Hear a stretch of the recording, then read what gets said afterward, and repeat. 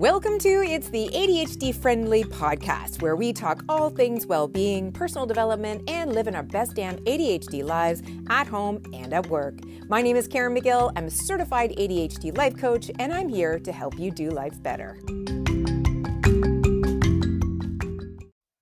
Hello, everyone. It's good to be back in your earballs. It is mid-February, and again, I cannot believe how fast time goes. But because it's a month of love, I thought that I would chat a little bit about self-care. I know that as women, juggling career, family, and life, it's hard to fit self-care into a daily routine. And often it gets put at the bottom of a to-do list. And also, if you're a woman with ADHD, it's very easy to forget self-care altogether, which unfortunately only exacerbates our symptoms. In fact, little known fact, or maybe you do know this, if a neurotypical person goes for 2 days without proper sleep, they can present the same as someone with ADHD. So you can only imagine how much it impacts us if we're not taking care of ourselves. So this month or this week, I really want to do what I can to inspire you to start adding a few more self-care habits to your regular routine. I will say also that this is a full list that is not intended for everyone to practice all the things. It is a full list intended to inspire you to pick and choose what you think might work for you, or look at it as a framework, because you don't need to tackle all of it at once. And if you did, you'd probably not be able to sustain it for very long. So pick something that sounds interesting or compelling or easy, and start there and just start building some new habits. There's no way I could have mastered all of this list on day one. And even 4 years later, I still fail to, do a lot of these things, but I get as much done as possible. And I don't do it for the gold stars. And I don't do this, for an aesthetic goal, which there's nothing wrong with aesthetic goals, but the reason I do this is because if I do it as much as I can, I feel so much better. And the better I feel, the more I want to keep this practice up. But the reverse is also true. So the less I do the things on this list, the crappier I feel. And the crappier I feel, the less I want to do the things on the list even more. And that is where the downward spiral begins.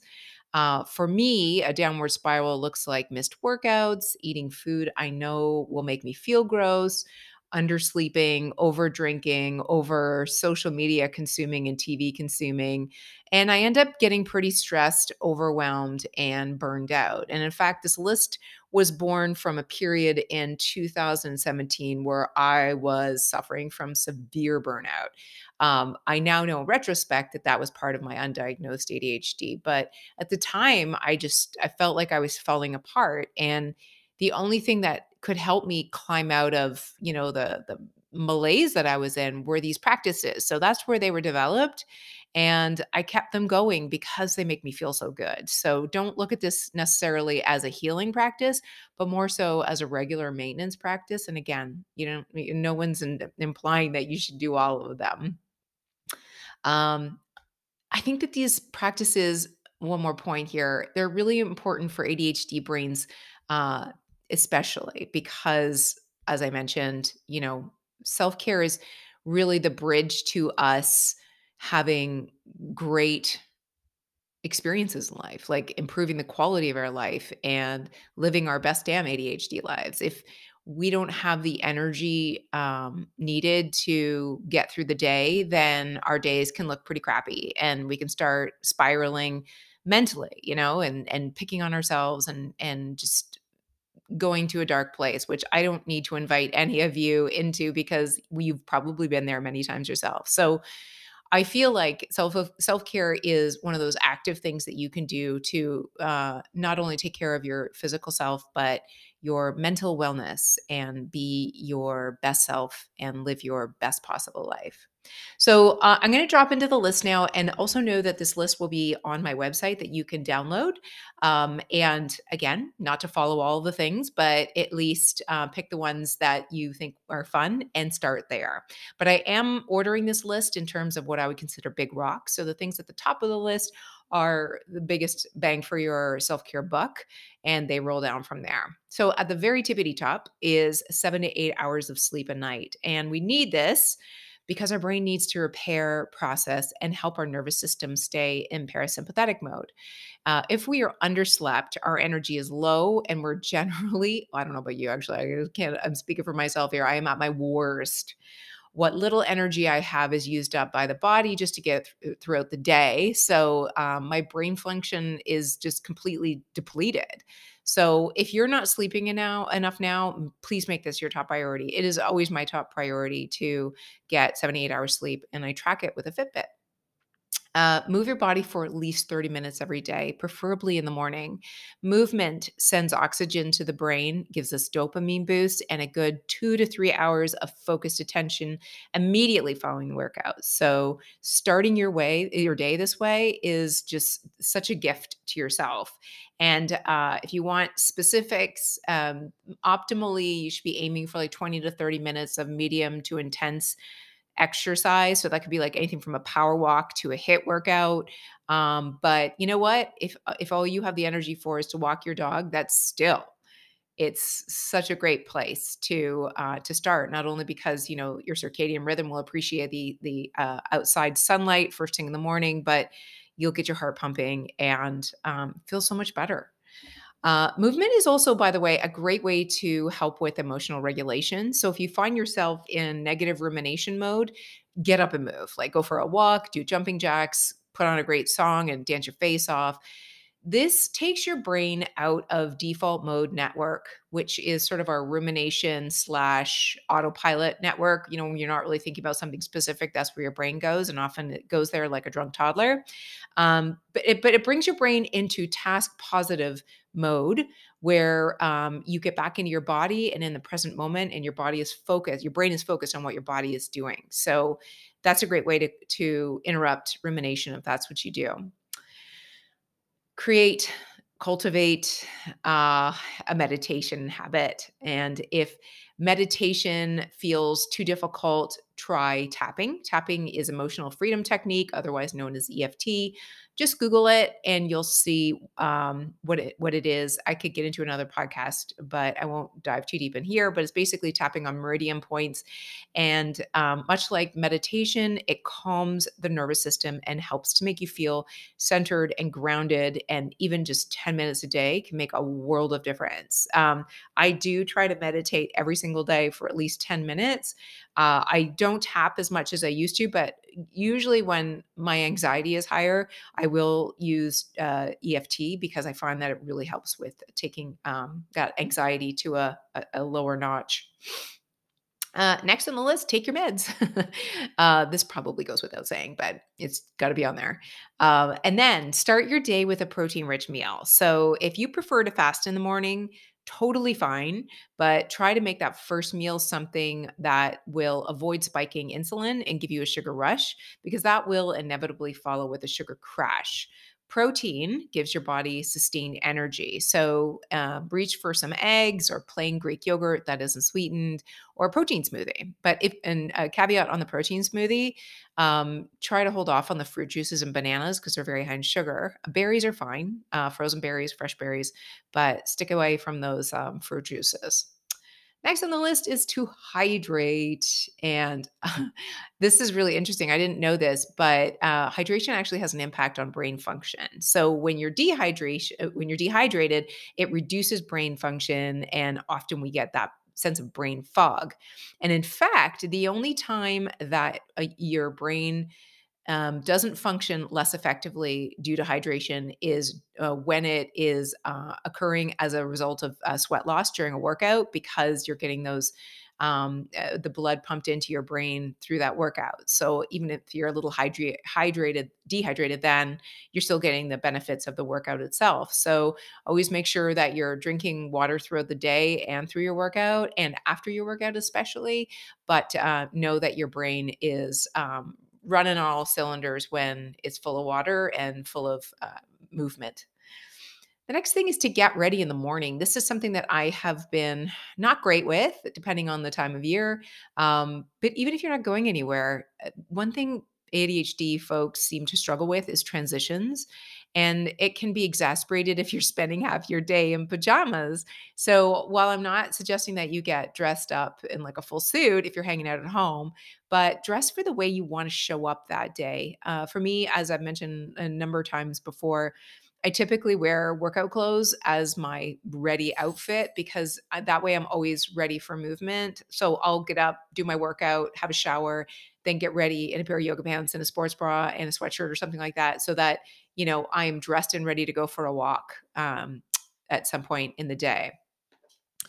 I recommend, speaking of that, walking 10 or making a goal to walk 10,000 steps a day. And if you're someone who's currently not walking very much at all, move into that gradually. But 10,000 steps is a great goal to aim for. It's probably between 4 and 5 miles. I think it's closer to five. This is good for everyone, but research has shown that walking at least 30 minutes a day for just 3 days a week can improve memory, brain function, and reduce the risk of Alzheimer's. So, walking is one of those things that it's really hard to overdo it. So, if you can do more than 10,000 steps, even better, but try to get yourself up there and see how you can adjust your day to add more steps into it. Another thing that I picked up and I think is worth exploring is future self journaling. Uh, Knowing who you are and how you want to show up authentically in the world is so important to all of us, not to mention ADHD folks. We are not wired for fake interest, as you know. So the sooner you know what makes you tick, the sooner you can start living true to who you really are. And of course, that's when superpowers kick in. So this is really an intentional practice of crafting the future self that you want to be and gradually stepping into that person as you continue to write or verbally record your journals every day. So I do have some future self journaling prompts on my website. If you go to its ADHD friendly /, I believe it's tools or resources. You'll see it in the menu, and they're all free, and you can download them. And future self journaling is one of them. Practice yoga. So, yoga not only improves your mind body connection, which is sometimes really difficult for folks with ADHD, like we often live in our heads and we forget that there's anything below the neck. It also helps with balance. And I don't know the specifics around this, but balance is a really good thing for folks with ADHD to practice and work on because it improves some bridgeways to the prefrontal between the cerebellum and the prefrontal cortex. That bridge, which sends information, I don't know which kind of information. I am sorry, but the cerebellum is improved by balance exercises. So there's actually this board you can buy that's a balance exercise, and you just kind of stand on it, wobble around, and it's designed for folks with ADHD, and it's supposed to improve your brain function. But yoga does the same thing. Like, try a few different standing poses that require balance and you're going to get the same effect, and it just centers you and brings you into yourself and reintroduces you to your body and grounds you. So I know that a lot of folks find yoga to be boring, and I would be one of those folks, even though I am a yogi and a yoga teacher and I've gone all the way to India to learn more about it. I still find it initially boring. So I look for instructors that suit my style. I like a very fast, flowy, moving style, and I like very few words. I don't like teachers that overtalk. But instead of trying one practice and saying no, this is not for me, give yourself the benefit of exploring it, different styles, different teachers. And if you don't like trying it in a studio, there's so many different platforms. I prefer yoga. Allo Moves is the platform I like for yoga. It's really, really good. They've got some great instructors on there. The next one, committing and learning to practicing boundaries. Ugh. So, this is a much bigger topic than I can address here, but it is worth mentioning because it's an important part of self care. Setting clear boundaries in your relationships with yourself will give you the capacity to take better care of yourself. And of course, self care takes time and commitment, and the people around you need to understand that the better you take care of yourself, the better you can show up for them. So, the biggest thing I can underscore about boundaries as I continue to learn about them myself is that they're not just intended to keep people out, but they're also intended to contain you. So, The more you have these restraints and guardrails, the better off you will be.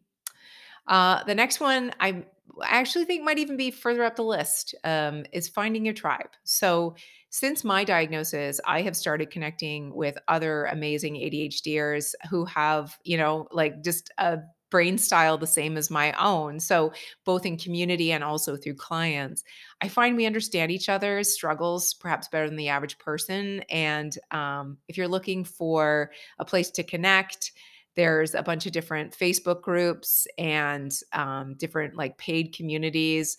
Find one that jives with you and invest in it, because I just find that people with ADHD are so kind and genuine and lovely, absolutely lovely, and quirky and interesting. And I found my people, and I could seriously cry to say I found my people in this community. And on that one, if you struggle at all with trying to implement habits or, accountability, structure, any of those things, get a life coach and specifically get an ADHD life coach. So this is someone who is trained in the fundamentals of coaching. So they are a life coach, but they also have the specialized training in ADHD and often have ADHD themselves. So that would be me. I am a certified life coach. I do have the ADHD training and a lifetime of experience with it. And so I think the biggest difference, and I could probably do a whole podcast on this, but the biggest difference between a life coach and an ADHD life coach is that the ADHD life coach, knowing the way your brain is wired, can help ask the right questions to get you thinking about um, rhythms, systems, approaches that will work for you. And they also understand what you're trying to do in the context of perhaps some of the limitations you might have. And everybody's ADHD presents a little bit differently. And in some areas, we're really strong, in some areas, we're really weak. So, an ADHD coach will help you identify what your strengths are and build a life around that as opposed to focusing on weaknesses. So if that's something that you're interested in, as you know, I do have some spots for one-on-one clients right now, and I am working on a group coaching program. Go to my website at it's ADHD friendly / coaching to get more information there. And yeah, that is a helpful thing. I've invested on several coaches over the past year, and I've made a lot of headway. So those are my ideas around self-care. And again, I will have a list that you can print off on the website. But I want to just touch on something that I've sort of made up myself, but I think it's really important. And it's what I call structured self-care. And what I mean by structured self-care is building scaffoldings around your self-care practice so that it's not in your head, it's actually in your environment. Because if it's in your head, you will most likely forget about it. But if it's in your environment, not only will you remember it, but it becomes more easy to practice. So, for example, you want to take your meds every day, have them by the coffee maker. I never forget my coffee. So, it's not like I would ever forget my meds. I put my lights in the living room on automatic timers, so they go off at 9:30, and that's my call to go to bed because I'm sitting there in the dark, and it's helpful. I have a big bottle. It's called Reduce, and it's pink and it's beautiful. And I got it from Target, and I just fill the sucker up all the time so that I'm always drinking water. I have an area of my house where I have the luxury of leaving my yoga mat out, so I can just leave it there and start banging out a few poses in the middle of the afternoon if I want to. Like I said, I dress for activity, so I'm always ready to go for a walk because I'm always dressed for it. I have an accountability group that helps me stay on task, and that has been super helpful in terms of staying consistent in my business, with this podcast, with my YouTube channel, all the things. I have a Fitbit that tracks my sleep and steps. So I recommend that so that you don't have to, it takes the guesswork out of it. It's just all there. That information's there. And you can just look it up on your phone. And if you're feeling like crap, you can look at, your sleep the night before and go, oh, that's probably why. Or vice versa. If you're feeling amazing, you can see that information there as well. and keep a journal by your bedside so that you'll be reminded to do a little bit of future self journaling or just regular journaling. And I find that helpful. And then one other thing that I find super helpful is setting up reminders for things. I like using Alexa. I have one in my office, and I spend the majority of my workday in the office.